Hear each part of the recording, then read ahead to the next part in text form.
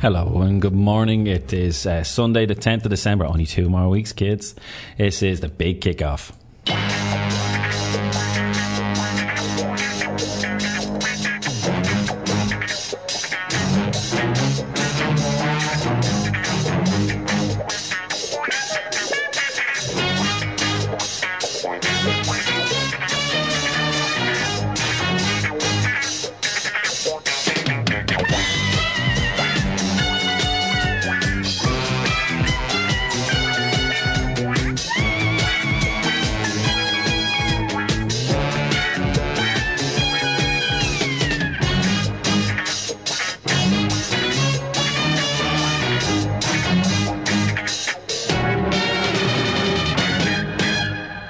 Yes, good morning everybody. Sunday the 10th of December.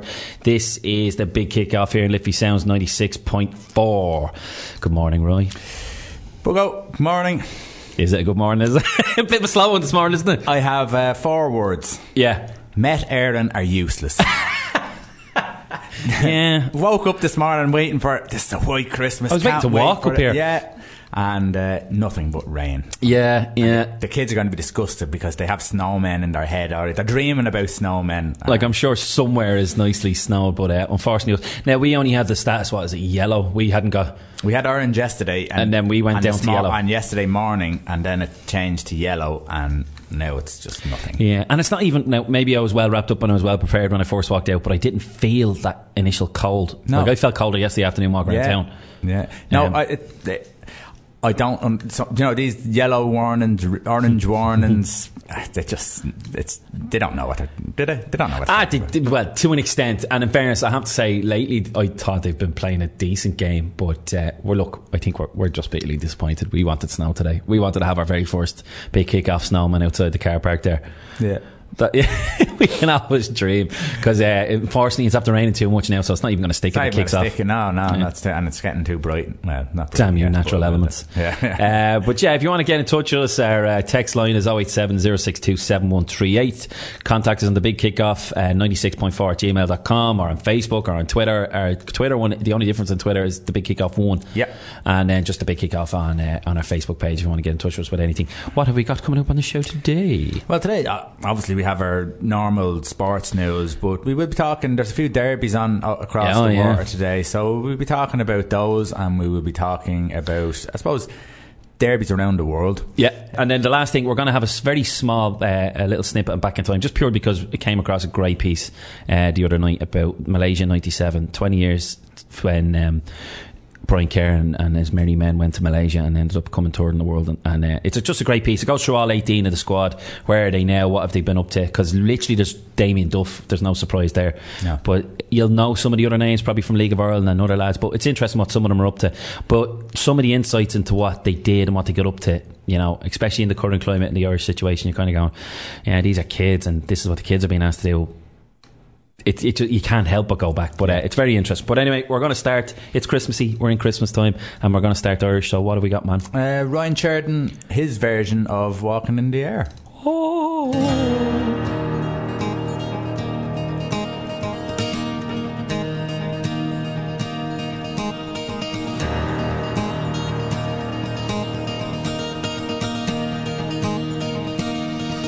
We're walking in the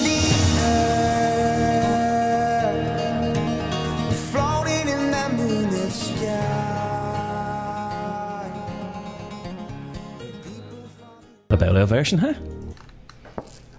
As he takes a mouthful of coffee. That was good.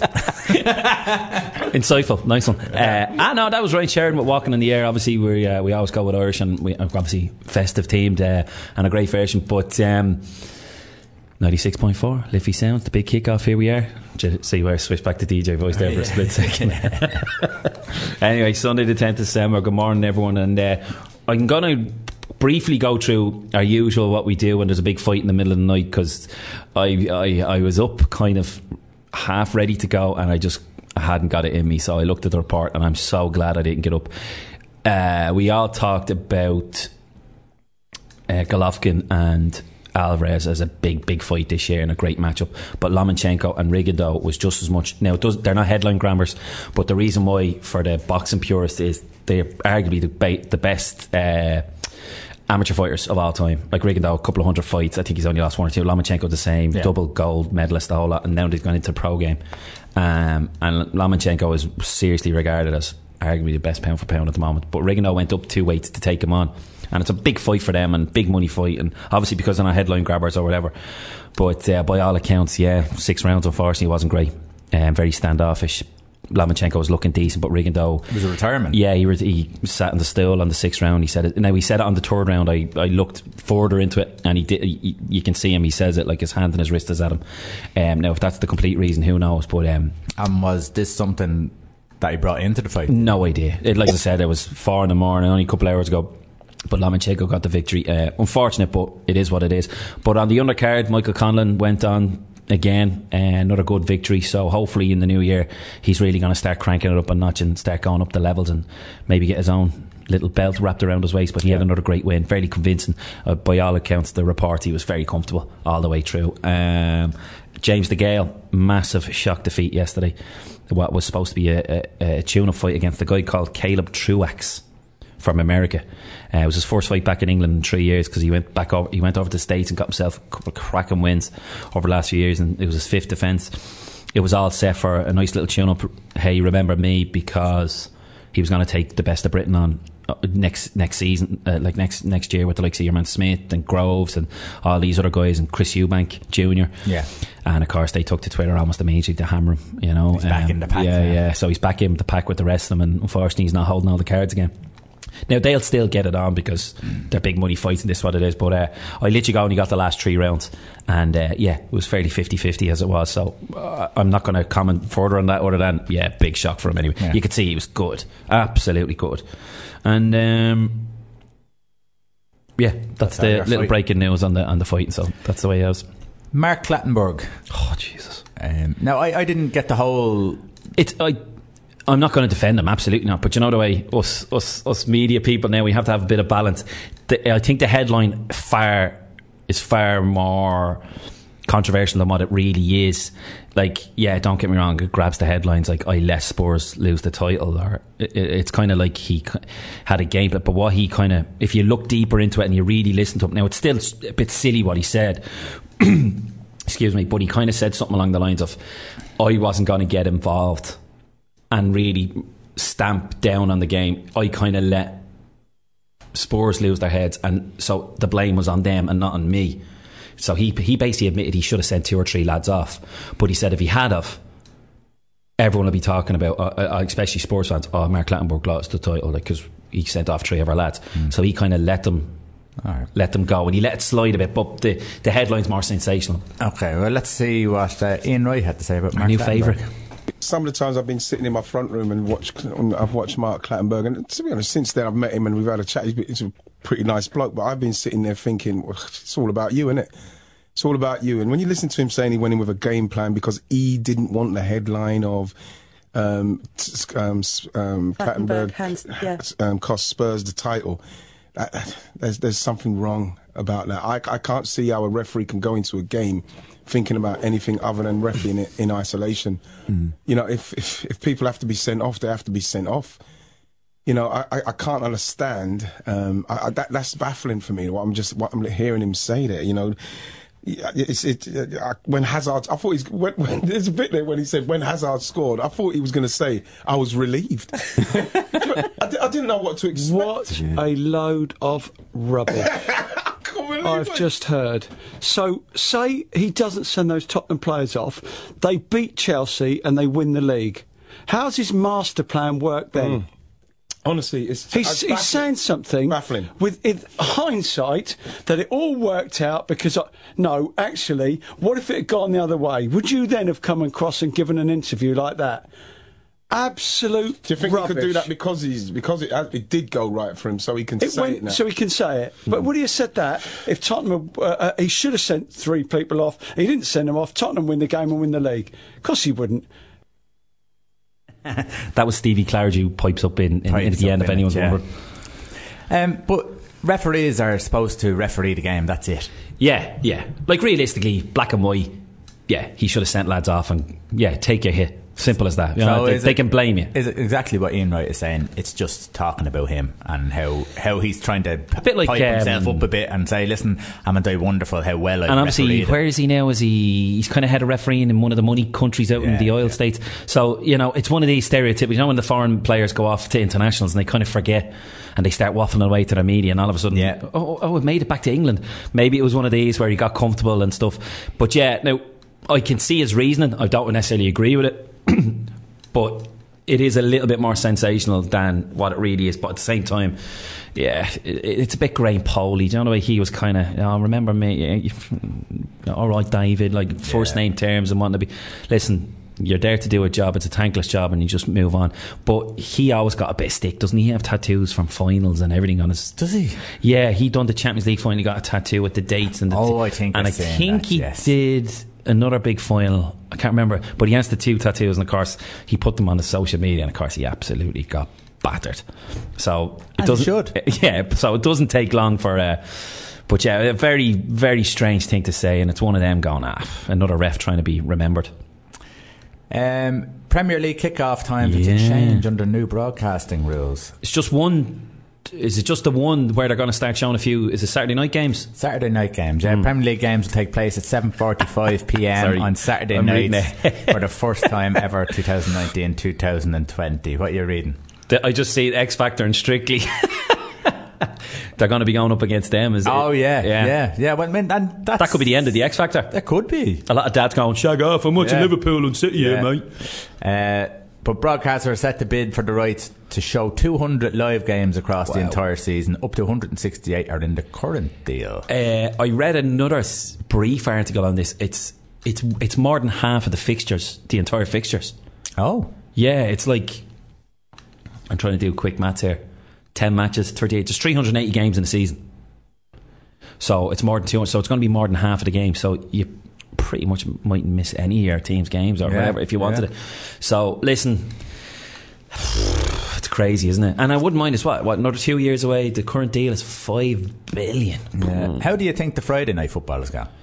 See, it's not too often. No. But it's a good buzz when it happens. Yeah. You know, most of us are 9 to 5ers. If they leave it that way, if they leave it as every now and again, there's a match on Friday night. Yeah, exactly. But if it's a Friday every week, it's like because we can talk about it now. I see, because we'll explain it maybe next week. But we've already done Christmas Eve and New Year's Eve, so I was nearly said 2 weeks ago. Yeah, but Liverpool Arsenal is on the 22nd, the Friday. Yeah. So a lot of people are going to be finishing up for Christmas, and then you've got a big game like Liverpool Arsenal that night. The pubs are going to be jammed. It's great. Who will remember it though? Oh no, you probably won't. But it's just great crack that you can.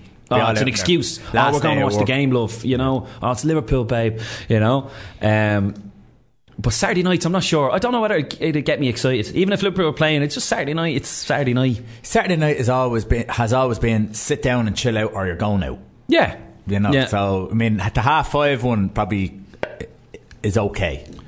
Yeah, because you can still get ready to go out after that, or you know. So, but Saturday TV, even though Saturday TV is rubbish now, you know, it's not as good as it used to be. No, you know, I heard the theme tune music to Magnum PI the other night.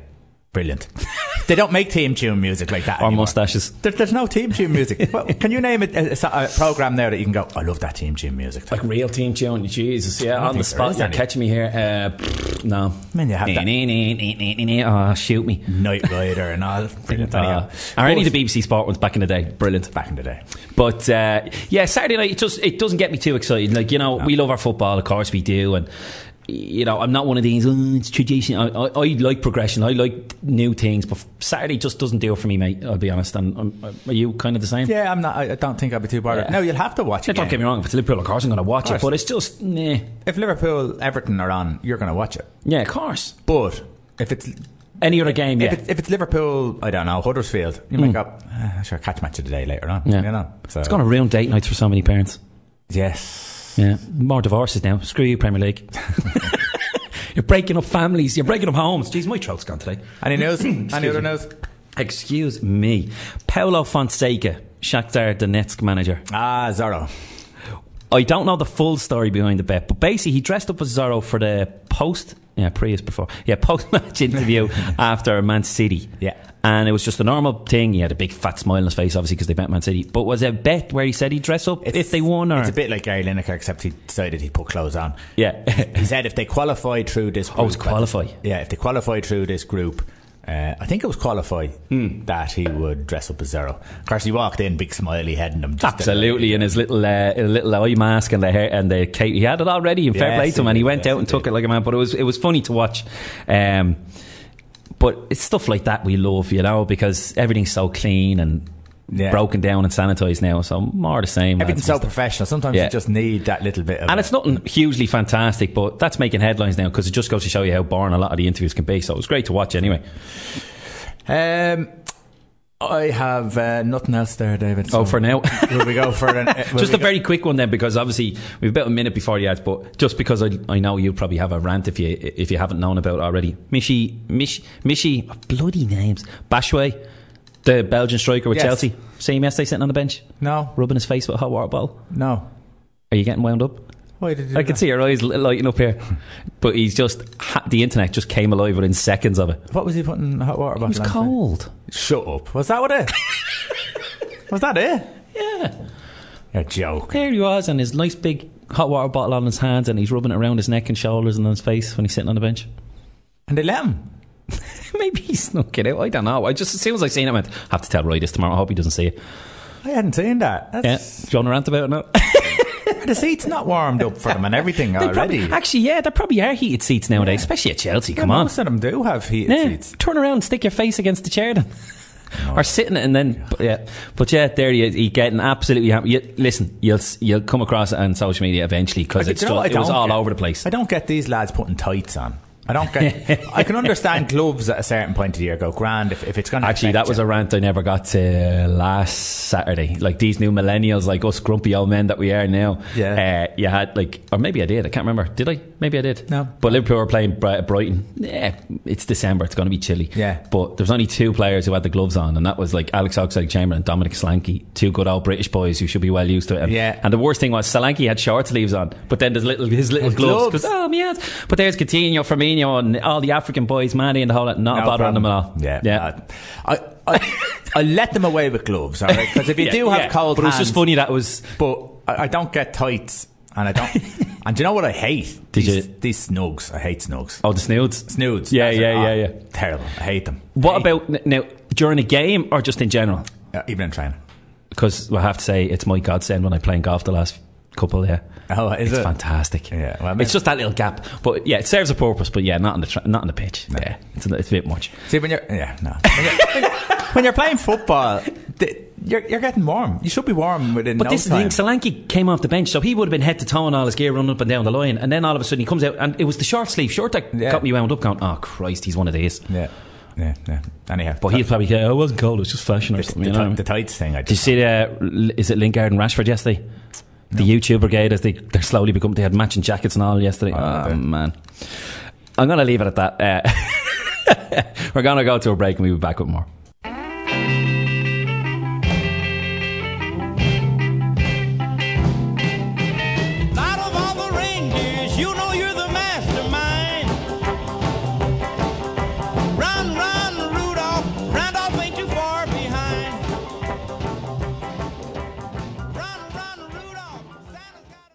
Yeah, welcome back. 96.4 Liffey Sounds is the big kick-off. That was Chuck Berry, Run Rudolph, from what famous film? Christmas movie? Oh yeah, it was Home Alone. Yeah, classic. Was that your favourite? Well, one of your favourites? One of my favourites, yeah. It is now. I always have to have pizza with Home Alone. It winds Jackie up, because you know the way they have pizza at the start? Yeah. And you always have your food at the start of the movie, and I always enjoy eating pizza at the same time as them. It's very hard to talk about what Home Alone without going, Kevin! Oh. It goes into your head straight away. Kevin. And what's shocking, why are they not in jail? How can you forget a kid? How can you forget a kid? It doesn't matter how many. Well, it was that little, bring me back something French. See, he was in the. But yeah, listen, there's no point. We all know that's the beauty of the movie and the movies. But at the same time, the dad winds me up. It was like, yeah, see ya. I'm going to stay here with the other kids. Like, instead of going, no, you stay, love, I'll do all the running around. I love that bit. It's like, now obviously the mother's loving everyone, blah, blah, blah. But he's like, say it. So mom's care and dad's down. Is that it? Yeah. It's the wrong signal to send out. Do you know how much money I pay for this holiday? I'm staying. Screw Kevin. Kevin's only a little... Okay. Christian Benteke. Okay. 2-2 yesterday. Yes. Another name who I'm not got Milijevic or whatever, the guy in the middle. He scored a penalty during the game. And it was 2-2, 93rd minute. They got another penalty. Benteke went over and took it off and said, I'm taking it. And done his usual nonchalant. You know the way he does his little jump up in the air? Yeah. Then just slots it in. Missed. Would have won out 3-2. Massive win. No. I just wanted to mention, just because the stuff like that would wind you right up. And I know you love usually finding a fan's rant, but I guarantee you there would have been Eagles fans on some radio channel. But you know who I blame? Absolutely bonkers. It's Roy Hodgson's fault. But deep down, you have to have a penalty taker. You're the penalty taker. There should be none of this disagreeing. Any of these managers who let these lads, leave it to them, let them sort it out. Don't let them sort it out. These are big kids who are getting loads of money. Go and organise your team and put the penalty takers, put your free kick takers, your corner kick takers. Idiots. Now, I don't know where to go. But I don't understand that. I cannot understand I'm sorry, you're right. I'm sorry. That reminds me of the in-betweeners. Remember when he says bus bankers? Oh, yeah. and he's like, sorry. But there was definitely would have been rants galore, because 3 points for them is gold. Absolute gold. And... at the end of the season, stuff like that, it's going to be remembered. But even the skipper, why is the skipper going? Listen, he's already taken one and he scored. Good luck. Yeah. Ridiculous. And of course, our good old trusted friend Nick, did you see his text yesterday? Yes. Yeah, the fickleness. He's already, he's been over here for long enough now. The fickleness of a football fan. They're now going to win the league again after 5-1 win yesterday. But it's the same as us. We're going to win Champions League now, Well, of course, they went through a really rocky spell in the last few weeks. Yeah. A rocky spell for them because it's been so consistent. Yeah. It really has been a rocky spell for them. But you're going to get that. And I think for anyone... Any of the top six, if you want to call them top six, your priority has to be just to get into the Champions League and obviously try and challenge for the league. If you win the league, you win the league. If you don't, and you put a challenge together. Isn't it weird the way it's almost coming it's a secondary target of the title? It's not that it's a secondary target, but for maybe some of them, I suppose maybe Liverpool, Spurs and Arsenal, it'll probably be secondary. Do you think? It's more important not to lose out on the top four. Yeah, then win the league. It's a bit sad like that, isn't it? It's a bit sad because there's so much money involved. Now, obviously everyone wants to win the league, but when you see City getting so many points ahead, then you're going, we need to stay down the top four. It has to be because...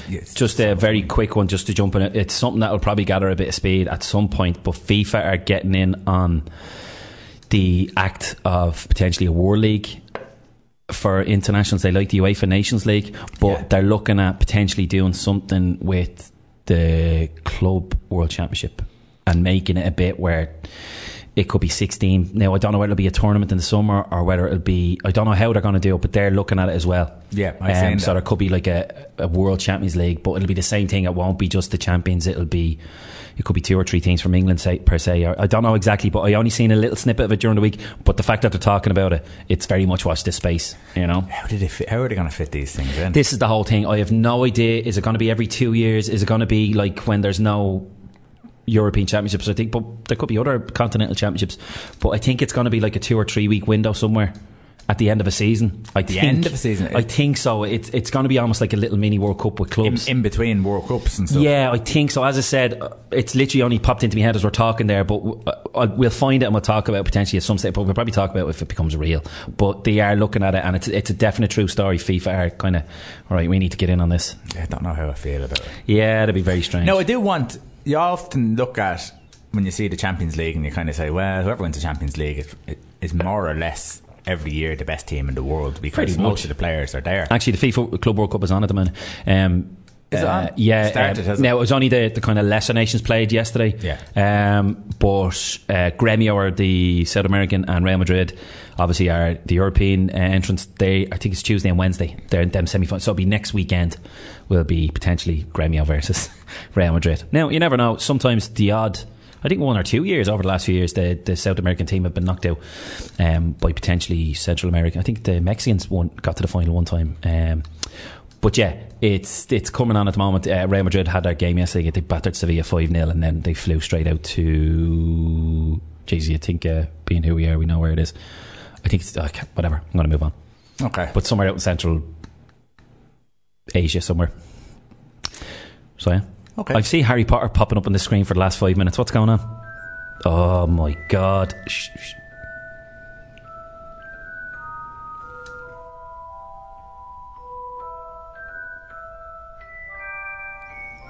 Once upon a time, there lived a little boy called Harry Potter. Good morning, this is Bookline. So that is such a good for a movie. That is just iconic. John Williams is he is probably one. It's only now I'm going to say it, but realistically, he is one of the greatest musicians ever in all music. To have songs like that catch your imagination straight away, brilliant. So do tell why have we got Harry Potter in the background, my friend? Well, Harry Potter, we all know Harry Potter. Everyone knows the books, the films and all that sort of stuff. But there's a sport in Harry Potter. Correct, Quidditch. And Ireland are actually in the books. Ireland are actually one of the best teams. Yeah, we were. Well, it was the final. They were playing. I think it was Bulgaria. Victor Krum, the star man. I've read them. But Ireland, I think, were in the World Cup final. They were at the and then obviously the Dementors came and wrecked everyone's fun. But I'm 37. Yeah, 37. I'm sorry. I'm a real boy. Okay, so basically, the reason why is because the real life Quidditch World Cup is going to be set in Trinity College. Oh yeah. Now, it says the winner of the tournament will qualify for the European Quidditch Cup, which take place in Germany next year. The teams competing so far are Dublin. What's that? Dríochta Dragons Quidditch. Dríocht is magic, I think. I am so sorry if it's not. All right, maybe we shouldn't have talked about this. Northern Weavens Quidditch from Belfast and Galway Grindelows. So it's in All Ireland, even though... Oh no, it's Quidditch World Cup. Oh, so this is the Irish qualifiers. I'd say this is the qualifiers to go to the European version. How can they fly? They must run around. So they don't fly, so... I don't know. They're imposters. Or is there real wizards? That's a good question. We will have to find out. Maybe we'll go. The event takes place on January the 20th, and they need volunteers to help ensure the events run smoothly. And yes, this is a real thing, and if there's nothing like the movies, it'll be quite an occasion. And that's the Quidditch World Cup, because you can see Ginny is wearing the old... the Irish hat. She's wearing the leprechaun hat. Yes. So... Anyway, that's interesting. Hopefully no Death Eaters. Yeah, that's the method.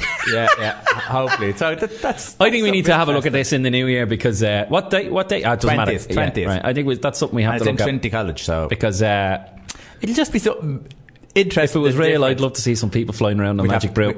We'll have to go in and get some footage. So you've read all the books, have you? Yeah. Now, basically, I don't know. I wouldn't have read them obviously when they were first released, because it would have been a slow burner, and eventually through popular demand and everyone starts getting on them. But I'd say the last 3 or 4 I would have got them on the day of release. Like I remember my sister, because like me 2 nieces would have been kind of in the mid-teens, so Harry Potter would have been huge. Yeah. And I remember staying up till after midnight. Like I made her go for me. Oh, did you? Yeah. But because I lived around the corner from her, and she knocked on my window and I opened my window. She didn't even open the door. She just handed me book through the window, and that was it. And I stayed up for a couple of hours. No way. I have to say I haven't read any of them. I read little bits and pieces of it, but Adam is reading them now, and it's incredible story how it just came from nothing. Like, she was literally next to finished. Her career was over, and it was a bit of inspiration on a train. I don't know the exact story, but it's just a bit of an inspiration on a train back up to Edinburgh, and she just started scribbling away, and then she is now a billionaire and trolling Donald Trump like nobody else. It's just brilliant. Robbie Savage. It was good for a soundbite. Yeah, he was on and he was talking about what Robbie Savage would buy from his first big paycheck. So let's have a listen. Yeah. I can't explain it. It was bizarre. Like, you borrow money off your mum 1 minute, to get some jeans or a new shirt, and then you're on £4,000 a week. And I remember I had a little Fiesta, and I crashed it, and I thought, what can I buy? So I bought a pink Porsche. You did, hang on. You crashed it. What pink Porsche? My mum tells a story. You went from a Fiesta to a pink Porsche. So when I signed for Leicester, I remember I signed for Leicester and I went there with my agent, my dad. Anyway, on the way home, I went past this garage and you saw a pink Porsche. So my mum tells a story. She said, "This lad." I didn't know they made them. Yeah, this lad drives me mad. He said he left our little house in Wrexham in a white Fiesta. He turned up in a bloody pink Porsche. 4 hours later. Why did you get a pink one? No idea. It was there. Bright pink. It was like purpley pink. Like a big purple pink. How much right off Katie Price? No, it was about. It was a second-hand one. It was about 60 grand. Oh, whoa! Yeah. And the thing is, I can imagine him in shop. Here he comes, lads. Here he comes. Hey, we'll get rid of this to this. He's coming in now. That's savage. He'll buy this. He'll buy this. And it was like, because I've now always loved cars. It was like, this is it. We're on finance. All my cars have always been on finance. I would never go and spend 100 and odd grand on a car and pay the cash. I've had finance like everybody else does, I think, don't they? I think they do. Yeah. Yeah, so, because when you're earning that much money, Matthew, and it's bizarre, it's the most bizarre thing. And listen, I don't want to be big-headed because I'm not. No. But when you've gone from having nothing, borrowing money, to going in shops where you can just say, I'll have that, don't look at the price tags. It's when you go to like the next level of money, which for me was quite a lot more in terms of when I played rugby in the Premier League. You don't look at things in the shop. I'll have that. My wife's completely different. She looks at prices. I'm back to where I was at the beginning now. Yeah. But when you're bringing home 70,000, 80,000 pound a month. Yeah. How much? Well, at times you're thinking of Premier League players in my day. You're bringing home 70,000, 80,000 pound a month. Money is just a different world. And so the first big paycheck, you went out and bought a pink Porsche. Yeah. As your salary what did you say? What did the lad say when you rock up in a pink Porsche? What do you think? Who's this clown here? Who's this fool? No, before the Porsche. But it blew up the same night I bought it. What, the Porsche? Yeah. Oh, that was a bonus, wasn't it? You got rid of it. It blew up, the engine went in the first night I had it. Incredible. But never mind, so that was my see luck. you coming. It blew up in shame because he seen himself in a window and he realised he was pink. But doesn't it show you like the money that like he just slipped out there 70 to 80 grand a month, and I just said to you, like, that's obviously probably closely to what he was earning, and even now that's chump change nowadays. Yeah, but even now to me that's almost like 70 to 80 grand a month is sitting in your bank account, and they're getting that a week now. Phenomenal, isn't it? It is. It's just phenomenal. And when we look at football and we get upset by it and we talk about it, and obviously we feed that industry, but they're just millionaires playing football. And it just goes to show you that's another reason why they're so detached from us. Yeah. They're on a different planet, not even the next planet. They're way ahead of us. Not all of them.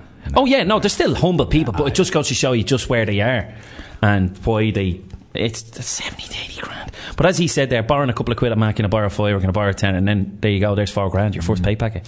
Wow. Yeah. It must be a great position to be in. Yeah. But if you can... dangerous as well when you think about it. And just like we were talking about Conor McGregor. Yeah, who your circle is so gone important. From nothing to, a multi-millionaire. I suppose you can go a bit crazy at times. Just briefly, because I don't want to talk about it too much, and I know you don't want to, but I know you posted up yesterday on a Facebook page. It's gathering legs, isn't it? It was a rumour, and I think I briefly mentioned it in one of the shows during the week. Pacquiao. But apparently he's reached out to him. Am I right in saying that, Pacquiao? Yeah, they're actually, there's people talking to people about it. Right, we'll leave it at that because I'm gonna make a statement here. I don't think we're not gonna get into any great debates or do any specials on it because we're not gonna talk. I don't want to advertise it for this because I think fool me once, shame on me, fool me twice, can't get fooled again. George Bush, remember? But if it does go down that line, like if Conor McGregor went into boxing and worked his way up through and then fought the best, you go, right, fair enough. But these are just money fights and you don't even know if they're real fights. So. Yeah, that is our McGregor special because you'll never get much more airtime on that. Listen, we're going to go through a quick break and we'll come back with a bit more.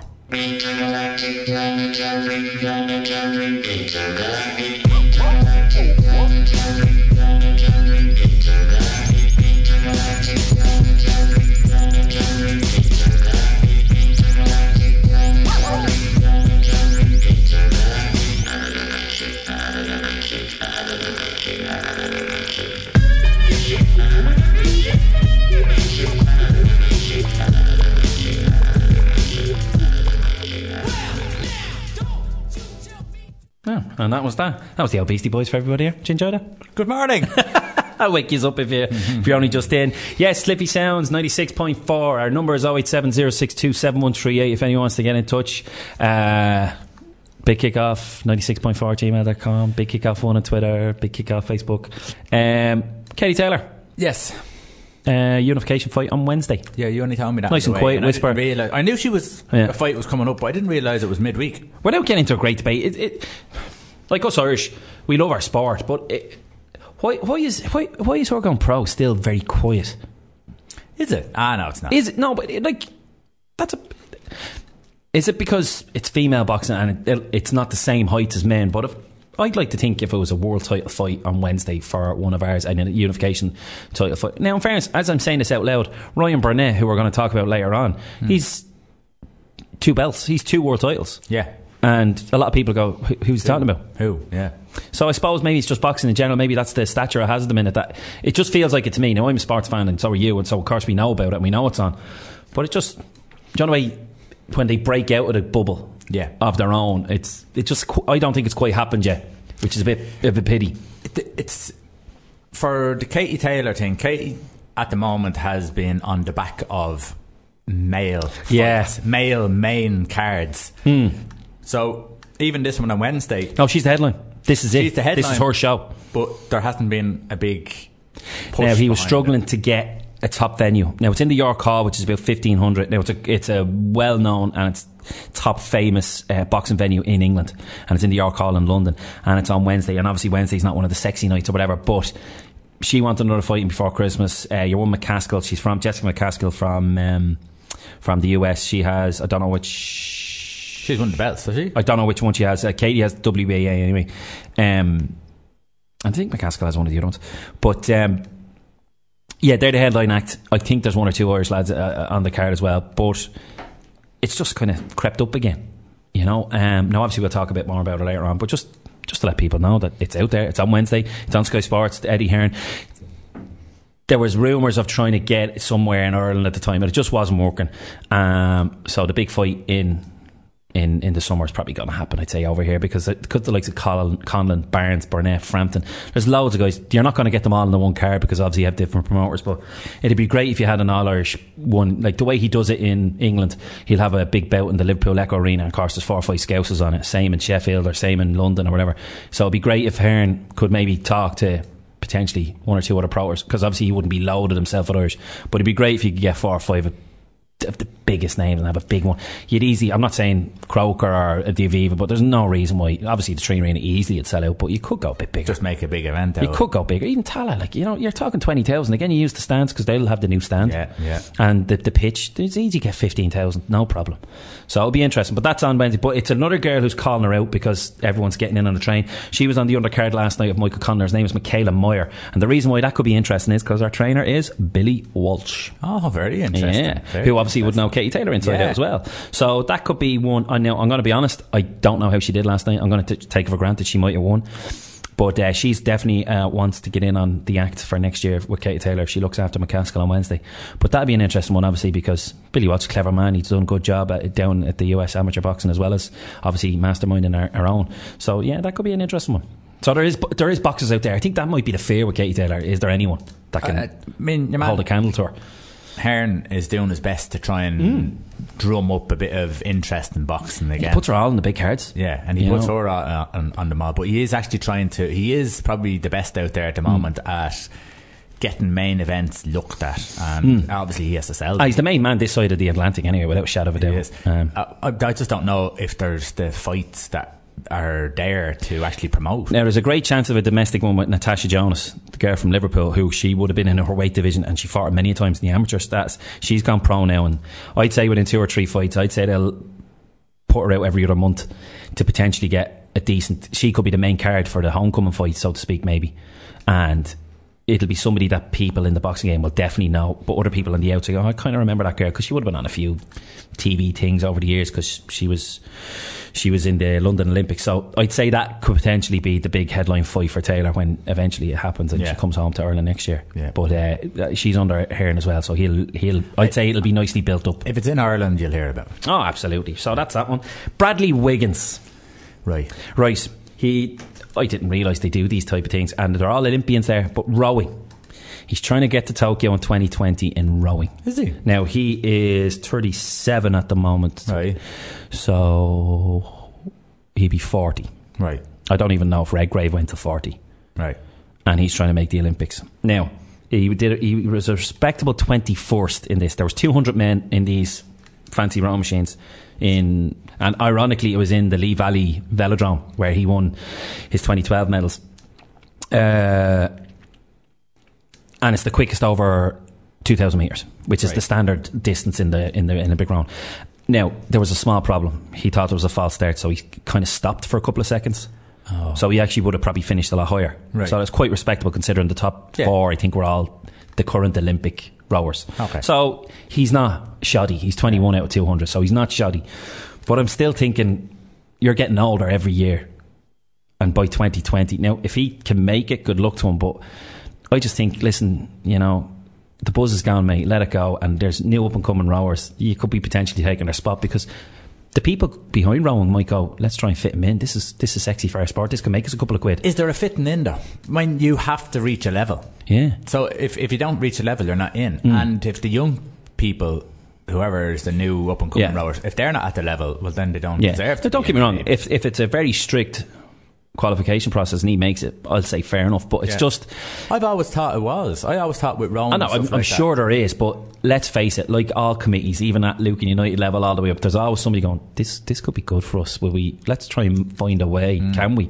That's what I'd be fearful of. If he's good enough, good luck, but is it him kind of trying to fill the void? Because obviously he's not strong enough for cycling anymore, and you never know, it could be for obvious reasons.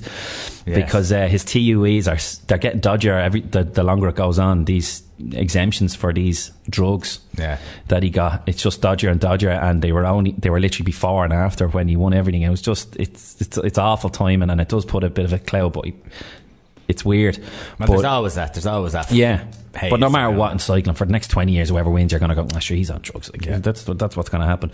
But it's just, I don't know what it is. When I didn't know anything about it, and I was like, seriously, come on, mate, let it go. Now, obviously, it was fairly respectable yesterday, but I don't know. I just go out with style. You think? Put your knowledge back into the cycling game. I think there's two sides to it, though. Yeah. One side is, okay, listen, you've had your day. But the other side is, you're not dead either. Challenge yourself. So I mean, if he's good enough, he's good enough. Yeah. As you said, as long as he's not thrown in because he is. As long as it doesn't become political and somebody thinks this could be a good thing for us and gives us exposure. Yeah, if he's good enough, fine. I'll go with that, mate. I'll agree with you there. I'll go with it. But it's just, at the moment, it's like, maybe watch this space. But he's fancy. It's like Ferdinand. It's gone quiet now. But remember, he's with the boxing. You're like, all right, mate. Enjoy your training. Boxing's a bit different, isn't it? Yeah. But Munster got a great win yesterday, 33-10. But the internet is going crazy over Simon Zebo's celebration. Do you remember the famous little shimmy that Pardew done? Yes. Was it the cup final? Yeah. Basically, it's very similar. That's when they went 1-0 up in the cup. Yeah. It's the cup final against Liverpool, wasn't it? Yeah. But basically, Zebo's was almost the exact same. So check out the internet, Twitter, and think goes bananas. Oh, Zebo's done the Pardew, and of course, within seconds, the two dancers are up together, and it's like the two of them are in sync. It's very funny, actually. But very convincing win over Leicester, so they're top of their group. Just a quick, I just noticed this actually. Shane Lowry and Graham McDowell. Yes. They're starting the final day with a shared lead. Yeah, the PGA Tour, yeah. So and it's a big enough field. You know, it's coming up to the end of the year, and you're thinking lads are petering out and stuff like that. But a couple of the names that are up there, like it's a very, very, very strong field. Like some of the boys that were at Tigers tournament last week might have been in it, but it doesn't matter. It's a proper PGA Tour event with proper players, so it's not one of these. They won it by default. It's they're top of the page, and we'll see what happens. Yeah, big money, and obviously Ryder Cup qualification has already started, so for the world points this is big news. Because as much as we love the Ryder Cup, it's always nice when we have one around in it, and obviously McIlroy will be there barring injury, but it'd be nice to get one or two more in, and Lowry, it'd be great to see Lowry in because he just missed out on the last one, so it'd be nice to see him in there. They're hot and cold, aren't they? I mean, but it's a mad game. Golf is a mad game. It's so exclusive. Like only the top 100 make proper money, and then even in the top 100, you know, you might win once every other year. Sometimes some lads in the top 100 don't even win at all. No. But they're just consistently top 10 and top 20. And like, imagine the money up, being a millionaire and go, what did you win? Well, not really. A lot, 58 top 10 finishes. Like, you know, it's mad. Did you see Jack Kennedy? Did you see yesterday? No, I didn't. I have to. We'll put up the video later on the Facebook page. But there's a contender for to go against them. Literally, yesterday practically happened again. Another guy practically dead on his feet, about to get trampled by horse, got back on again. But Jack Kennedy's is outrageous. Oh, is it? Yeah. No, I've seen Jack Kennedy's and I thought that was unbelievable. Yeah. Now the other fellas is good, but I still don't think it's on a par with Jack Kennedy. But it's just ridiculous. It's just like horse racing techers, is it? No. Maybe I'm going to show him up. But yeah, Jack Kennedy's unreal. He basically, his feet hit the ground, or one of them hit the ground. Did he in the end? He was sideways. He was sideways anyhow. He was around nearly at the front of the horse at one stage. Did he win the race? I think he did. I think he won the race in the end. Like, it was about 3 or 4 fences to go. Hit it. His foot came off the bridle, or stirrup I should say, and one foot managed to stay on, and that's basically what kept him on. But obviously, because the horse was going at such a speed, he ended up sideways. And in fairness, you could see the guy beside him, he slows up and almost gives him a chance, and somehow he pulls himself back up, and he goes on to win the race. Fantastic. Louis Oosthuizen is out of his home tournament next week. Out of his home tournament, Johannesburg Open. A tragic airport accident. What happened? Do you know the trolleys when they're all stacked up together? Yeah. Well, anyway, he's putting his trolley back in, and he crushed his fingers between the handles of the two trolleys, and he can't grip the club or nothing. So yeah, that's easily happened. Yeah. Stop. Probably looking back on, but which you know, it's like I was trying to get the coffee cup out there. There was like holders starting. It was a struggle. Some of them are really tightly packed. So yeah, these poor golfers in their precious hands, just something simple like that. Like, I suppose when they're living at home, are they a bit like that? Oh, can you get that? Because, you know, what if I burn myself? And she's going, Jesus Christ, him and his bleeding hands. Yeah. But these are my tools, love, you know? Just tiny things. Can you cut my fingernails just in case I cut my finger and I can't hold the club? Like, you know, I'd say, would there be a few precious golfers you think like that out there? I think if you've always been involved in a sport like football or anything like that, you know, the kind of little injuries or stuff that can, you know, keep you out for a week or two. You don't quite think of the ones. You often get banged on your hands and stuff like that. You don't often think of how that would affect you if you were a golfer. Or I always remember good old Mono. We were playing some five-a-sides there a couple of years ago, and within the first week they started getting tasty because it started to be dissimilar teams. And Mono was on ours, and I think he got put against the wall and was like, no, I'm out, because he put his hands up and he's like, they're my tools, lads. What if we get put up against the wall? I'm out. Now they got tasty because there's a couple of old guard lads who man first and then ball. Oh jeez, sorry, you're alright. And you're looking up going, yeah, I know what you did, pal. So poor old Mono bailed out because his hands are his tools, you know. He didn't want to get put up against the wall. That's for you, Philip. So we're going to go to a song. What are we coming back with? Are we going to go back to? Are we going to kick off with the derbies? I think we'll talk about the derbies. We'll kick off with the derbies because you got a nice piece on it as well. Yeah. So we're going to go with Greg Lake and I Believe in Father Christmas. And this always reminds me of because obviously the instrumental side of it is always for the month of December on Sky Sports. Yeah, in the background kind of thing. Yeah. So anyway, enjoy.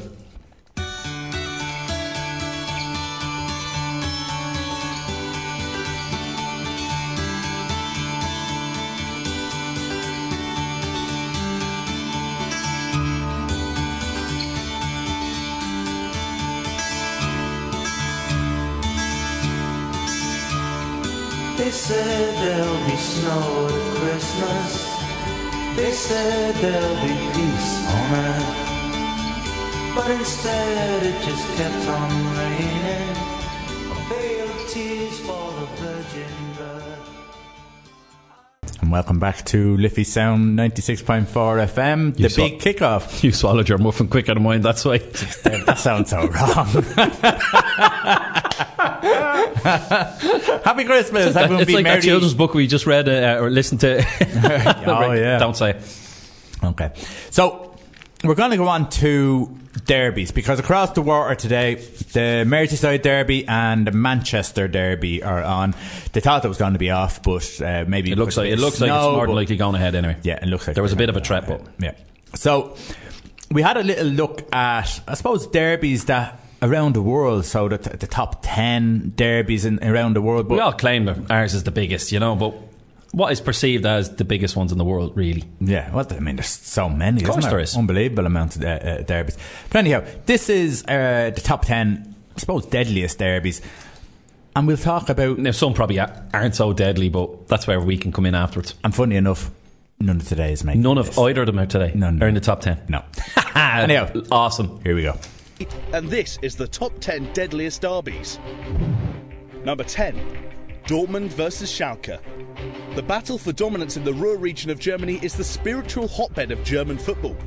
Two massively and passionately supported clubs, both claiming to be the true club of the German people. The rivalry originally stems from a dispute between the miners of Schalke and the beer brewers of Dortmund. Number 9. Arsenal versus Spurs. The North London rivalry has escalated dramatically in recent decades.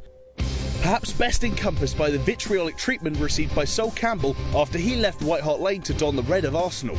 As Jack Wilshere's cheerleading demonstrated, it's a rivalry that means plenty to both fans and players alike on both sides. Number 8. Ajax versus Feyenoord. From the ports of Rotterdam, Feyenoord fans have always considered themselves to be the steely, tough, working-class club of Dutch football, unlike their soft, highfalutin rivals Ajax from the more salubrious Amsterdam. Although Ajax's trophy hall towers over that of Feyenoord, their fans are quick to defend their title as the real community club of the Netherlands. Number 7. Boca Juniors versus River Plate. Class, geography and style divide Argentina's capital Buenos Aires in the Super Clasico. River's wealth and success in the early part of the 20th century earned them the nickname Los Millonarios and the contempt of their working-class rivals Boca. Clashes between the two clubs are played out against the backdrop of noise, colour and often violence in the stands. Number 6. Olympiakos versus Panathinaikos. The fiercest contest Greece has known since the Trojan War, the rivalry is yet another based on class and culture.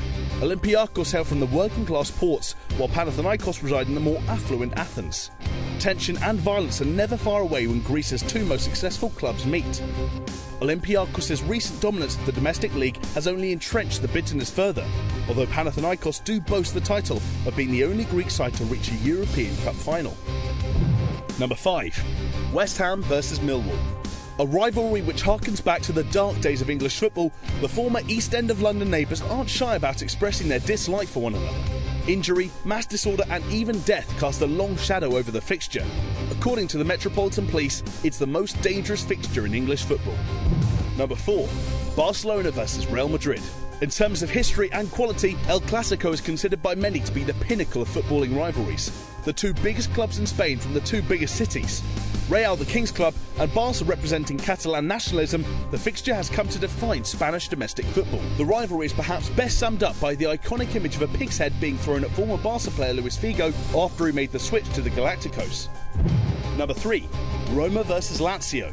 The Derby della Capitale is the only one on our list to take place in a shared stadium, but there's no brotherly love between these two clubs. The Italian capital is invariably covered in a cloud of smoke and hatred when these two meet.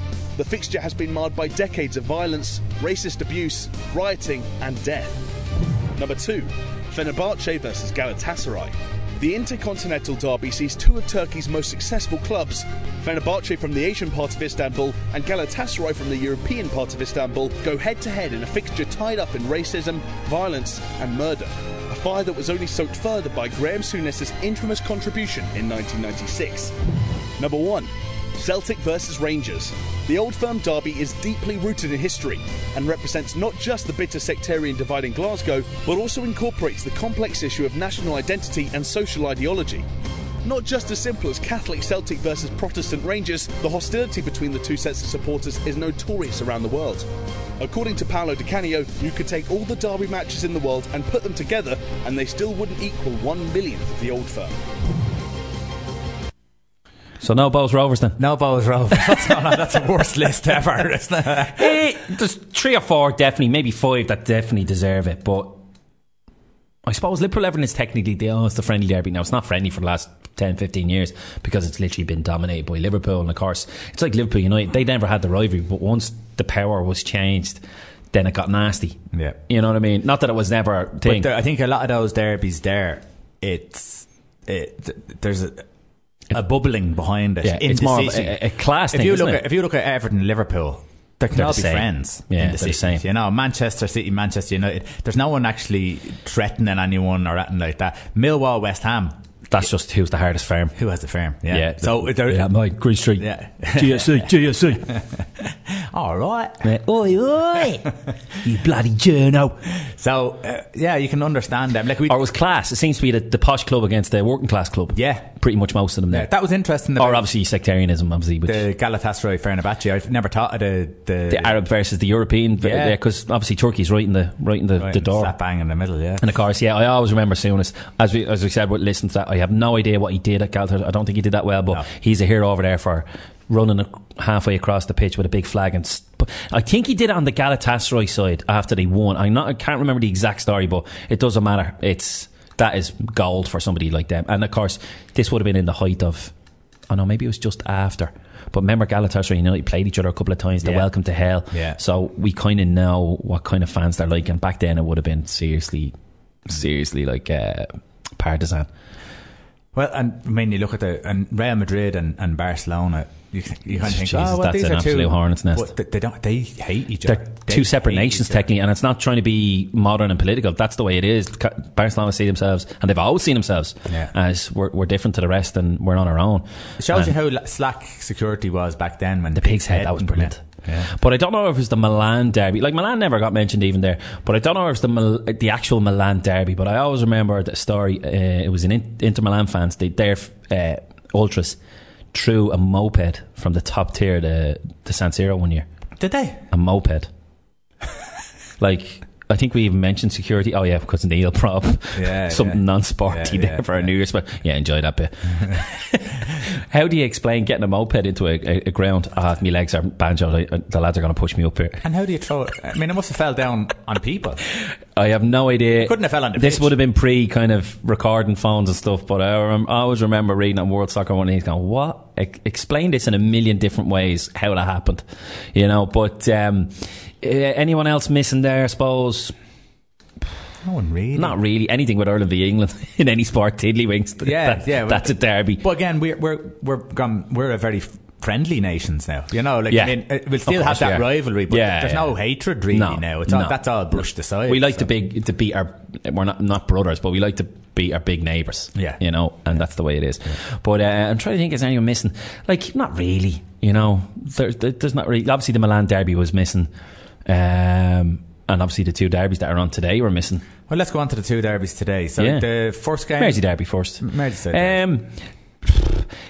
Realistically, if you're really pushed, you're going to go, Liverpool are going to win this. But the Allardyce factor, brand new, good win last week.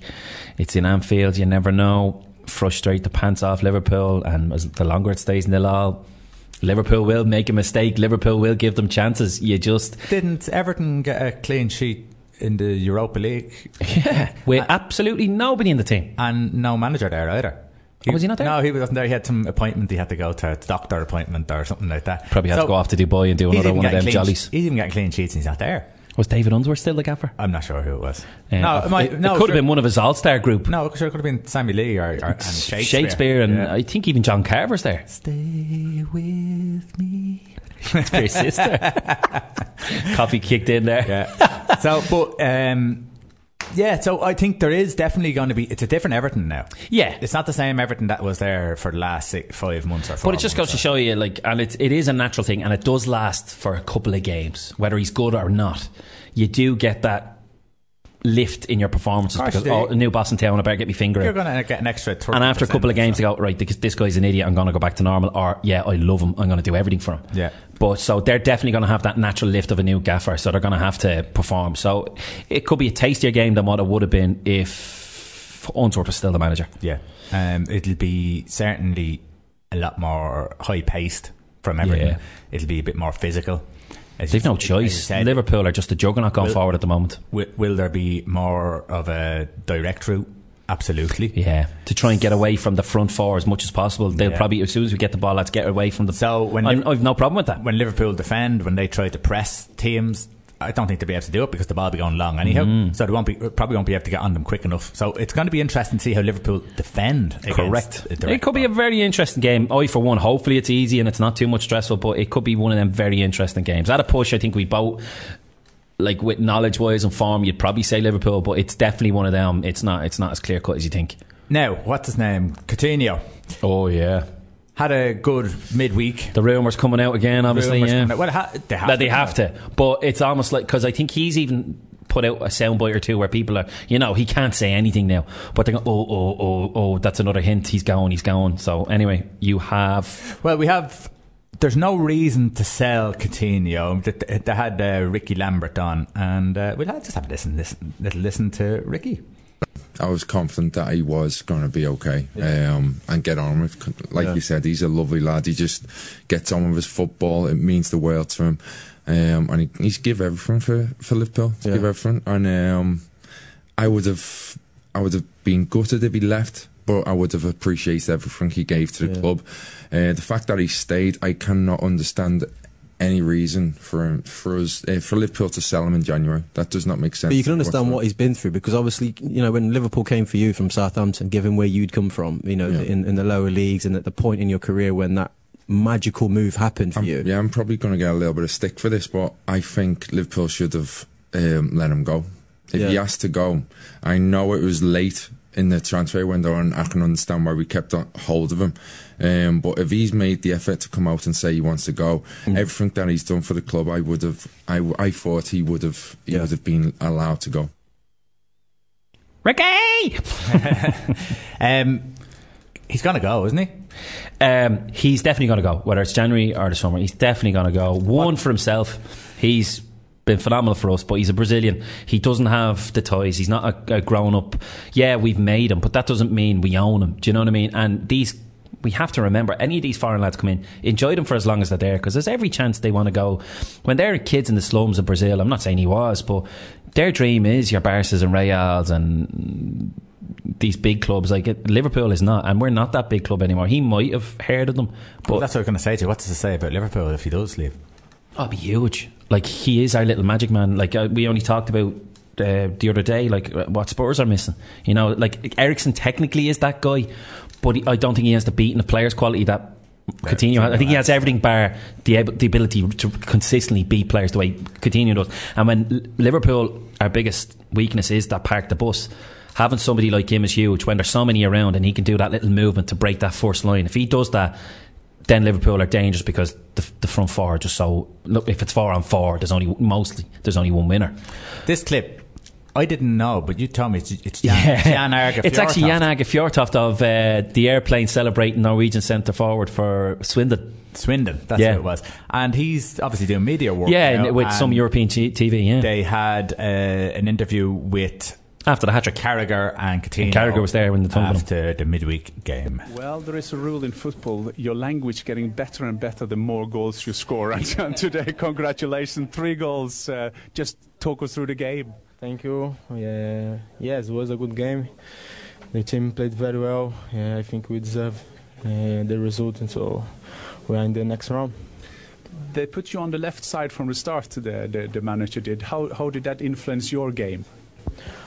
No, I like I always say, I enjoy to play in the left side or right side, doesn't matter. I think I have to do what he asks in the position, and I think everyone did well, and well done. Is that how many hat tricks have you done in your career? Is that your most important one? For sure, in Champions League, I think it's my first one. I scored 1 hat trick with Brazil, but this is important as well.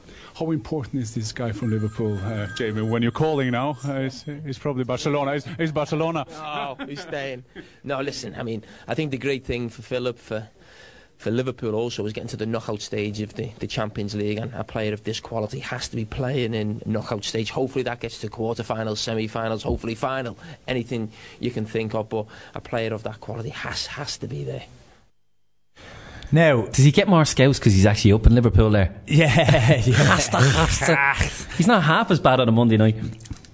Now, everything that Jamie Carragher said there is correct, but I'm looking at Coutinho there. He has a Barcelona head in him.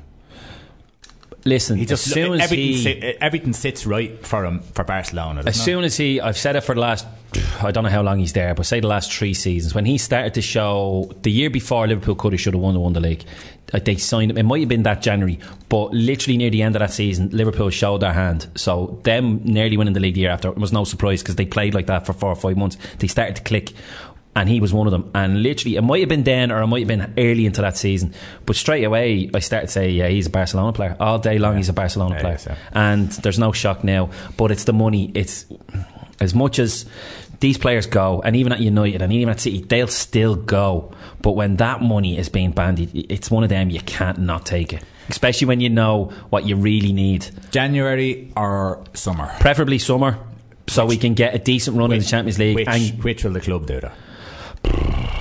Personally, because they didn't let him go, I think they'll last till summer. I genuinely do, purely because, well, they should have got rid of him after that hat-trick and the performance he put in. Might come near impossible. It's after putting up the but he can't play in the Champions League for Barcelona.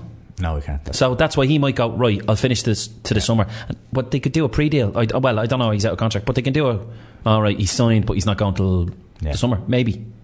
Because everyone else is going to be coming in around. PSG are going to sniff around, and even Real Madrid might sniff around. More or less, he's going to go. I think, yeah. And he kind of wants to go already. And listen, I haven't an issue with it. He's been incredible for them, and it was one of them. Enjoy the ride while it lasts, and the longer it stays, the better. And if he goes, it's terrible. But at the same time, does that mean Liverpool are?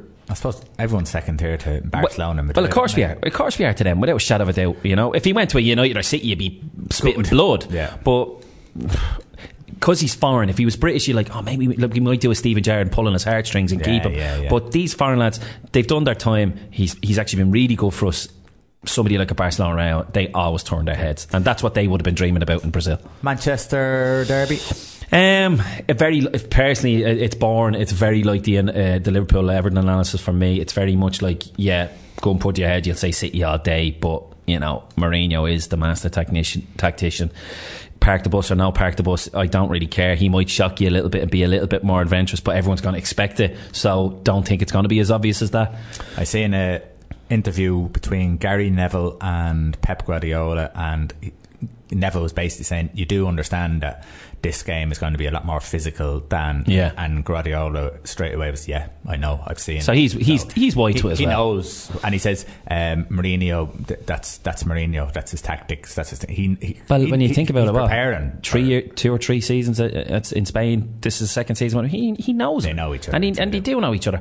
At a push, you'd expect City, but you just 2-1-0 wins for the other teams won't be a surprise. But deep down you expect City. But United, and in the big games, they did it at Liverpool. They sucked the life out of it, and rightly or wrongly, who cares? They got the result. There's no reason why they can't do it again today. But Pogba is a massive miss. Goals wise, it'll be a massive miss for them. Huge, because he's the one who. So the best they could probably go with, not best, but 0-0 is a chance. As much as Graham Souness destroys. He detests Pogba in every sense. Something along them lines, wasn't he? He basically said he's brainless. Yeah, he's not a midfielder, basically. He doesn't have an understanding, or basically he's just saying, he's an idiot. No, not saying he's an idiot, but saying he's not a midfielder.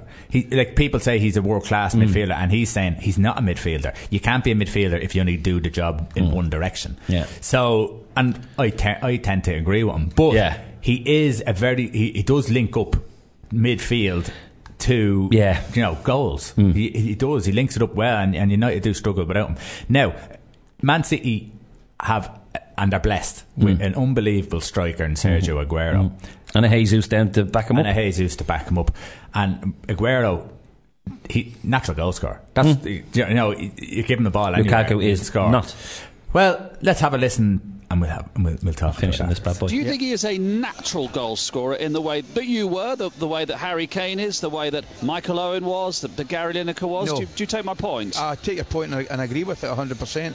I think the ones you've mentioned there, but particularly Lineker and Owen and indeed Harry Kane at Tottenham, they are completely natural goal scorers. Whereas I think Lukaku, to be fair to him, has got the ability and potential to score goals that the other three possibly can't score. I take that point. But I think if you're talking about real natural goal scoring instinct and ability to finish and put the ball in the back of the net, these three that you mentioned are different. It takes different strengths and weaknesses to play up front, and as I say, if you want somebody up front who's a real powerhouse, again at somewhere like the Emirates Stadium, to get up the park, to hold the ball up, to give your defenders in midfield a rest, to win your throw in, you know, near the opposition goal, to win your free kick. Lukaku's absolutely perfect for that. Aye. So there's McCoy's talking about Lukaku, and he's saying he's not a natural goal scorer. Is that a bit unfair? You'd have to say yes, because you can easily go, well, he broke 20 goals with Everton. Yeah. Something Michael Owen didn't do, and he's a natural goal scorer. Yeah. Allegedly. Yeah. You know, I think he is. Obviously he was. But there's a big difference now. Everything was centred around Lukaku at Everton, because that's what they had to do. While at United it's not, and hence he's not scoring as many goals now. He's not. But that's because not every ball within 30 yards is pumped up to Lukaku, because everything was fed to him. Like when Benteke at Villa, he was this great goal scorer because everything was fed to him. That was their ploy. Then he goes to Liverpool and he's told to play a footballing game, and all of a sudden he's useless. He's not. They're just not playing to his strengths. I think, from my point of view, it's short-term journalism, because he's had a 5-week. Maybe 6 week, 5-week period where he's had a dry spell. Before that, he was banging the goals in, and people were talking about how brilliant the and the other factor is Zlatan's floating around again. And Zlatan's and this guy could prefer him more. Let's slip him back in, and another young millennial we can get rid of. Look, they're useless. It's not. It's just he's the type of player, and the type of player he is. He's bloody good at it, in my opinion. Yeah. Yes, technically not the fox in the box natural goal scorer, but that's all it is. This natural goal scorer, basically what he means is a fox in the box, the Gary Lineker job. Yeah. But as you said, he scores goals forever. But what he could do is, he's this bit of a bull battering ram in the middle to free up the new modern way of playing football, the jinky, wiry wingers that come in and grab the goals just as much as the striker. Yeah. Like it's like a front three or a front four, like, you know, the way Liverpool's and City's and even United to away with your Martials and Rashfords and stuff, it's kind of not really all down to him. So it is a bit, as you said, a bit lazy going, oh well, he's a striker, he's not getting enough goals. Andy Cole, Newcastle legend, Manchester United legend, banged loads of goals in. People would call him a natural goal scorer. Yeah. But I remember watching Andy Cole playing football for Manchester United, and to score one goal, it could have taken him 7 or 8 chances. He missed just as much. So. But I'm sure the same could be said even of the likes of Ali McCoist and your Owens and all that. It's just they keep knocking on the door. They keep hanging around. They read the situation. This is the best spot. If the ball lands here, I'm going to score. And then if it doesn't, oh geez, he was brutal today. But if you watch him, like, that's the way it is. Listen, that's the beauty of this, and that's why sports shows like this happen, because this brilliant thing called opinion. None of us are right, but we have a bit of substance behind everything, if you know what I mean. That's why the whole matter of opinion, that's why sport is so. And such I think a big this thing. is why a lot of managers get sacked, because of the media.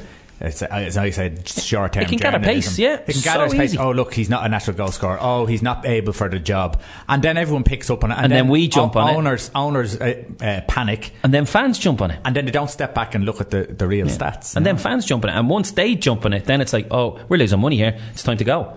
You know? So, So, deep down, Liverpool, Everton, who's going to win both games? 0-0, Merseyside derby, Man City 2-1. I agree with the City one potentially, but I think with Liverpool the way it is, I think it's near impossible for a 0-0 draw. I tell you, that'd be great odds. Yeah. There you go. That could be your tip of the day, mate. If that pulls off, that is big bucks. Anyway, we're going to go to a break and we'll be back.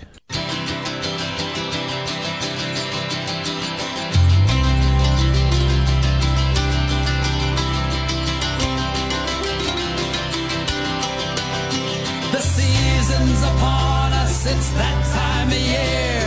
Brandy and eggnog, there's plenty of cheer. There's lights on the trees and there's wreaths to be hung. There's mischief and mayhem and songs to be sung. There's bells and the good old Boston's finest, Dropkick Murphys with The Season's Upon Us. Ha ha. You. 18-1, 0-0. Yeah. Look, that's quite high, I think, for a 0-0, isn't it? But it is, because it's probably it's good odds. It's probably unlikely, but I just have that feeling that the way Allardyce is going to set up and all that sort of stuff. Why not? Anyway, just to finish on the derby, because typical, we waffled on for far too long, and we set this one up. ESPN 30 for 30. We bring this up quite a lot. Literally, we all look on the internet and we use all these channels, this, that, and the other. You love your sports documentaries, but the American ones are always the best, because it's warts and all, everything comes out. ESPN 30 for 30, type in War Eagle, Roll Tide. Now, Celtic and Rangers and all these guys, and they're all hatreds and this, that and the other. This one is they'll claim it to be just as bad. This is rednecks at their best. This is Auburn versus Alabama, and I'm telling you now, they hate each other. Yeah. This one it's a little minute 30 clip of basically, it's a trailer for the actual documentary, so it gives you a little background up behind them. But like one or two of them, there'd be couples that are actually Auburn and Roll Eagle, but when one of them says Roll Eagle, the other one's like, oh my god, you're so embarrassing. And then there's others who you can see their hatred. But we'll come back to, its name is Al Updike in a minute, but this is the intro to War Eagle Roll Tide, ESPN 30 for 30. Roll Tide Roll, War Eagle. We run around the stadium screaming, Roll Tide Roll, baby. I'm gonna do it fairly smooth. War Eagle.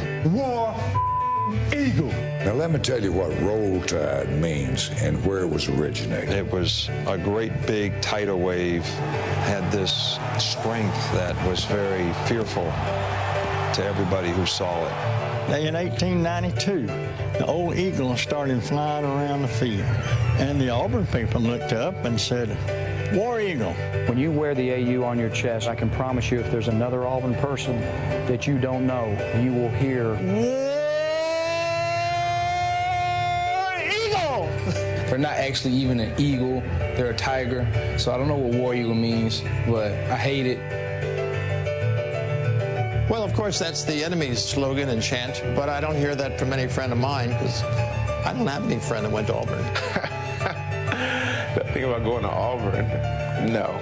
As far as the best athlete to ever come out of the University of Auburn,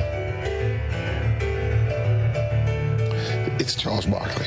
Bowles number 2, behind myself. War Eagle! Hey! I can't do that. Roll Tide! Oh my gosh. So embarrassed. Roll damn Tide. And there you go, the Roll Damn Tide, the famous Harvey Updike, which I'll tell you now in a minute. That's it's a good healthy rivalry, isn't it? This is proper rivalry. Obviously, the documentary is outstanding. It's proper. Oh, jeez. Actually, I think it's trying to make its way in there. This is good old-fashioned neighbourly, probably, I don't know how far, like it's probably neighbourly, it could be 100 miles away because the country's so big. But this is proper country football where, Jesus, they hate each other like it's nobody's business. But that guy at the end, Roll Damn Tide, that said it real ominous, was Harvey Updike, an uber Alabama fan. And there's a famous corner called Toomer's Corner in Auburn, and whenever they win anything, they go to the corner. It's right on the middle of the main street that leads to the campus, and Toomer's corner where there's a couple of big trees and they throw all the paper on it and decorate and they just go bananas till all hours of the day.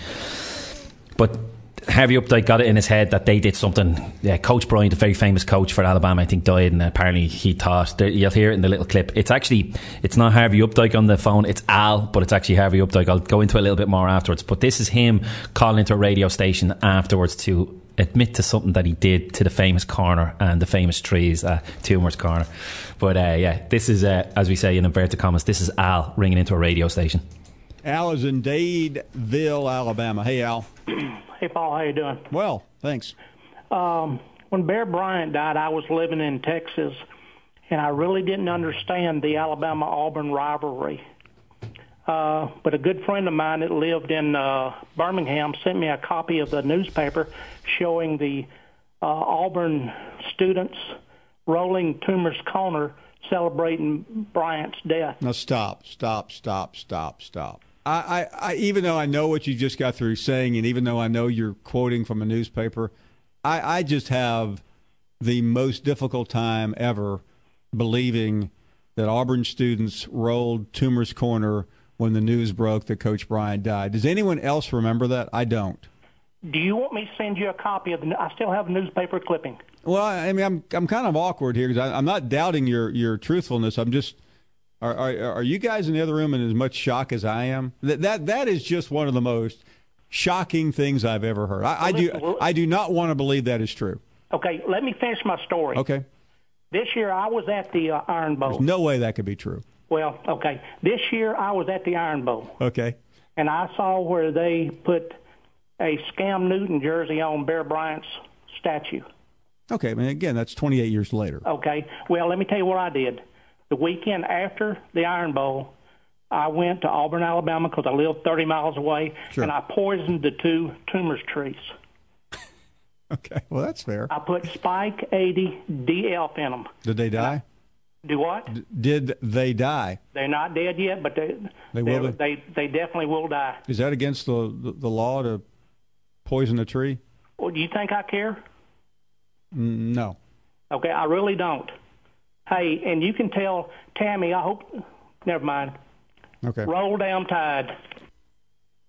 Roll Damn Tide. Does that sound familiar? Yeah. Basically, Al, through the power of triangulations and phone records, got a knock on the door a couple of hours later. Basically, Tumors Corner. Yeah, allegedly, Coach Bear Bryant is Alabama's famous. It's their Alex Ferguson, basically. Right. And as I said, they throw the papers on Tumors Corner's trees, and allegedly they went down because they do all the big celebrations. And allegedly, when he died, they did it as well. And as the radio commentator said, no, not buying that. But your man did it. He's seen it, living alone near Alabama, near Auburn, going, I know what I'm going to do. So anyway, 5 years ago, the young type, he did do it. They looked into it, and yeah, it was a kind of a slow death of the trees. Oh. And they did die. And eventually they were felled. They've been reborn, but I'm trying to get the little bit. Yeah, police traced the phone records to Updike. He was then arrested and charged with 1 count of first-degree criminal mischief. And in 2013, he pleaded guilty to criminal damage. His sentence required him to serve at least 6 months in jail. Jeez. And spent 5 years in supervised probation for the Class C felony. He's also banned from entering Auburn University. He was also fined $800,000. And according to the Auburn Plainsman, he has only paid a grand total of $99 as of September 2014. No way. And upon his release in 2013, Andrew Stanley said Updike had one request. He wanted a banana. And he got one. Right. And that's it. So there you go. So there is new trees up, new trees planted, and the whole shebang. It shows you to let people go just for sport. Just a bit of fanaticism just went a bit too far. I think what we do, we go to a break, I think, will we? Yeah, sure. And when we come back, we have a footballing story and our last story, and then we'll be out. Yeah, good luck.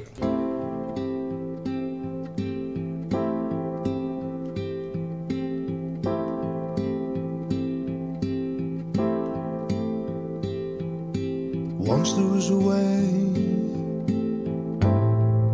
to get back homeward. Once there was a way to get back home. That's just going to be even though there's no mention of Christmas or anything like that, just because it's in the ad. Yeah. It's going to be a Christmas. But is it one of the exceptions to your rule? Will it be? It's just a great song. Yeah, you can't help it. Phone's buzzing. I bet you, if that's not the way it's gone, well done, because that's my little one's favourite at the minute. Oh, is it? That better be a nod. That better be a text from her else, because she hasn't been listening the last week or two. Why? We had a great show last week. I said you would have loved it, especially in the Christmassy presents and this, that, and the other. I said, say no more. I wouldn't talk to her for an hour. We're down to 9 listeners. I said I played. Take away, my friend. Okay, here is a football story. That was easy. Tell us your snake story, as you've mentioned snakes. Come on, as you mentioned snakes, everybody deserves to hear the Mark Bertram snake story. It was a game for Canada, and the lads all chipped in to fly me over because, well, they wanted me there, to be honest. And I got there, my flight was a late flight. I got there about 1 in the morning, and I walked into my room and everything was upside down, the bed, the TV, wardrobe, so they thought that was funny. You thought you were in Australia? So next day we was out in the shopping mall, me and Jim Brennan and teammate, we walked past the pet shop and there was I think it was about a 25-foot python for sale. So we said, come on Jim, we'll buy it. And he was going, what do we do with a python? Oh, we'll do something with it. So I went in there. It was easy. It was like buying a shirt. There was no, just there's $250 it was, bought it, took it back. And then when we went back to the hotel, the lads were playing cards in the room.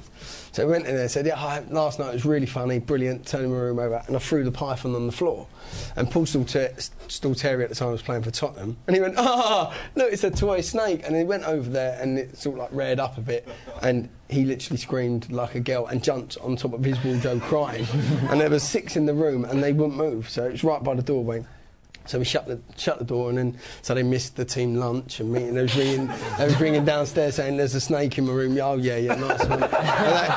And they was in there for 2 hours. So went back up there to get it, and we put it back in the box. And brilliant joke, but then where'd you keep a python in the hotel? So we didn't know where to keep it. So in my bathroom downstairs, because I was on crutches in the disabled bit, we kept all the kit in there. Canada.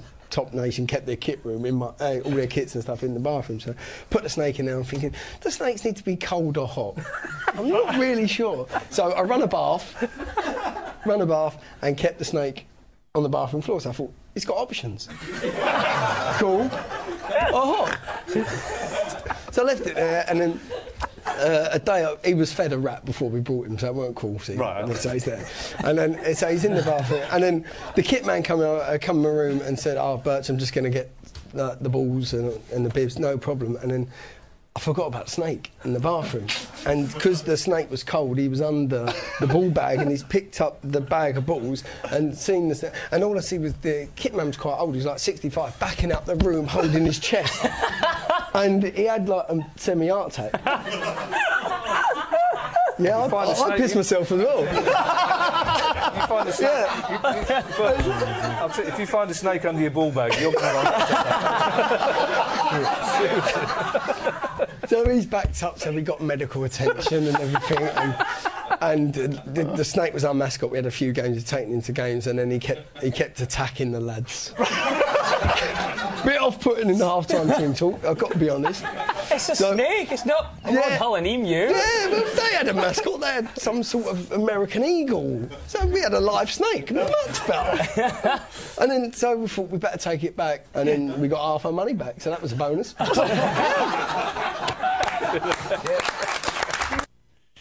So that's Mark Bircham. Sorry, I should have said that. Footballers are clever, aren't they? Yeah. He used to play QPR Millwall and Canada, who he was with. But that's a cracking story, and there's loads. It's like straight away I thought the Gaza one was it the emu, or what did he bring, an ostrich or something? Was it? I don't know. He tried to fit it into this tiny car and spent all. He said the worst thing about the prank was trying to get it back into the car 5 hours later, and gave it back into your man. He goes, "Do you want it now tomorrow? I've got an alligator." And he goes, "No, I'm done now, mate." You know, he had this exotic petting zoo or whatever. It just goes, and it also reminds me. Remember Any Given Sunday, and there was the rocker guys, like the heavy metalers, and then the kind of the R&B lads, the kind of the hip hop crew, the rockers are in the shower, and next minute one of the lads just throws in a little small alligator. Like, it goes to show you stuff like that does happen. Yeah, it's mad. Now, 20 years ago. Listen, this is coming in just for no other reason, and I seen it the other day, and it just takes you back, and it's a bit of a feel good story. And I suppose, you know, you can never get away from hurling, can't we? We just can't. No. Clinging on to any success. Exactly. But Malaysia 1997, the whole crew, sadly apart from Noel O'Reilly, met together there quite recently and had a bit of a dinner in a Dublin hotel, and they were all there. And the guy from RTE, there's a big section on RTE website at the moment. Go in and have a look at it. It's a fantastic story, and it goes through basically a whole tournament. Everyone giving their little sound bites, but then there's other bits like photos and stuff. How did they finish in that tournament? We came third. We beat Ghana, who at the time, which reading the story, technically they were like world champions because they won. That group won the under-17 title 2 years previously. This is the under-20 World Cup. So they were in our group and they bet us in the very first game, and then we ended up taking them on again in the Tour 4 Place playoff, and we done a job on them, and we came to it. But we came up against, in the knockout stages, Morocco was one of them, but then it was Spain, so no doubt they would have had a few decent players who obviously went on to professionalism. Then they had Argentina, and we were unlucky. Now we were up against it, because I think the stat says in the article 10 players made it into the first team, international team for Argentina, but the big stars would have been Riquelme, Pablo Aimar, all these guys, and they were up against Trevor Malloy and Glenn Crowe. You know what I mean? So it just goes to show you what we were up against. The only big name was Damien Duff. Now, we had two internationals, because there's a guy who I know, John Crowe. It's Glenn Crowe. He got a cap, obviously. I think it was under Brian Kerr, if I'm not mistaken. Yeah, he just got the one cap, wasn't it? So technically we had two, but really we only had one. But it was just a great look back on something that was pretty special for us, and it was a special 2 years, because I think after that we went on to win the 2 European Championships. At under 17 and 19. But basically, changes in eligibility. Basically, FIFA allowed for 8 more months So they were able to get in the likes of Robbie Ryan, Thomas Morgan and Neil Fenn, and you're like, who are they? But in fairness, they were quite well known. Neil Fenn was a decent player, and Duff actually says in a quote in the paper, he's the best touch of any player I've ever played with. No way. And Duff has played with Spurs, a few. I think Spurs, and he finished up at the likes of Cork City and stuff like that. Because there's a Where Are They Now, which is the most important one I want to go to. But it's just this, it's in big green. Now it's further down, but it's this big, huge green quote from, I don't even know who it is at the moment. I need to run down the story. But here's the quote, and this is what you kind of go, you'd like to see a bit of this in the modern team. But it's, when we had the ball, it was about keeping possession and trying to find a green shirt to link up with, and not to be afraid to do your own thing. They had all that little bit of freedom to take players on, to try and come up with something, because they were very good individual players with that type of skill. Whose quote was that? I'm trying to. It says it further down because it kind of sets up the piece. Okay. So it's actually one of the players, and I'm trying to find the game plan. Who says it? Thomas Morgan. Okay. Who ended up playing with Pats. Yeah. And I'm not being disrespectful to any of the boys, but they didn't make it pretty much, apart from Duff. Yeah. So yes, they were good then, but this is 17-year-olds, 18, 19-year-olds, and that was the attitude that was given to them. Now, the attitude of our current Premier League stars, they don't get that luxury. No, and if they did, we may be a better unit than we are. I wouldn't say we're going to be more successful, but we'd be happier watching them, let's face it. Yeah. But it was just an incredible clip. Now, I'm going to finish on that bit there in that sense, but it's the Where Are They Now? This is the one, because we can go through the whole 18 and see if you know any of them. Goalkeeper, Derek O'Connor. No. Yeah, exactly. He got a bit of a lot of them ended up on the books and had a few years and either disappeared into full-time jobs elsewhere or League of Ireland. But there you go. Derek O'Connor was the goalkeeper. Paul Whelan. No. Exactly. And no disrespect to the boys, but it's mad some of the night. David Worrell. Yes, I remember Yeah, him. he was a full-back. Same thing. Good few years and then petered away. David Whittle. No. Yeah, exactly. Then you have Robbie Ryan. He played left-back for Millwall in the Cup final. Remember the one where Ronaldo came to the fore? He was playing in that one, was he? Yeah, so he's somebody who had a half-decent career and went on. He kind of had a decent career in England and eventually... So generally most of the players made... He's now working on the London Underground and he says he hasn't looked back. Okay. You know, Colin Hawkins, we actually know him quite well. I think he ended up at Borough and then obviously back here. And a lot of them ended up at League of Ireland. I'm just trying to look at names. There's nobody. Trevor Malloy, Billy Boy, who played with the likes of Bows and Rovers, and he's a proper character. And I got to know him a little bit because my brother-in-law played in the same team as him a few times. He's a character. He's a mad joke.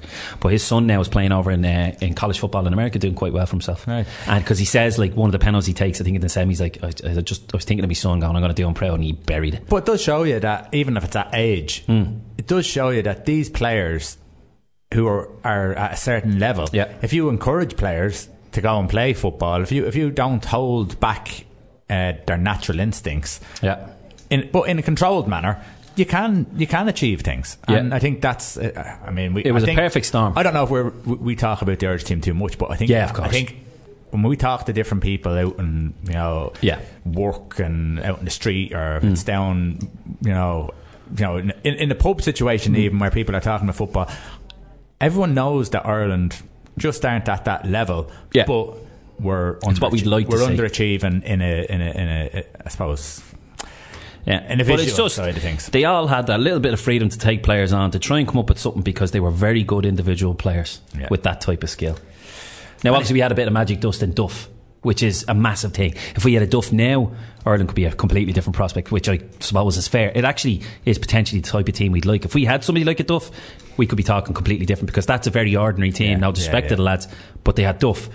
We don't have that Duff or Keane or anybody at the moment, so maybe that's kind of the good comparison. But yeah, Noel O'Reilly would have been a big factor as well, and who's sadly not with them anymore, and they all mention him later on when they meet him. But they still get together, they still have all of them are very much in touch with each other, and it's great to see. It just goes to show you, outside the coaching crap, to just unity and being together, what it does. And Noel O'Reilly with the sing songs, the guitars every night, and they were a band of brothers technically. I know it's a bit dramatic, but that's the way it was.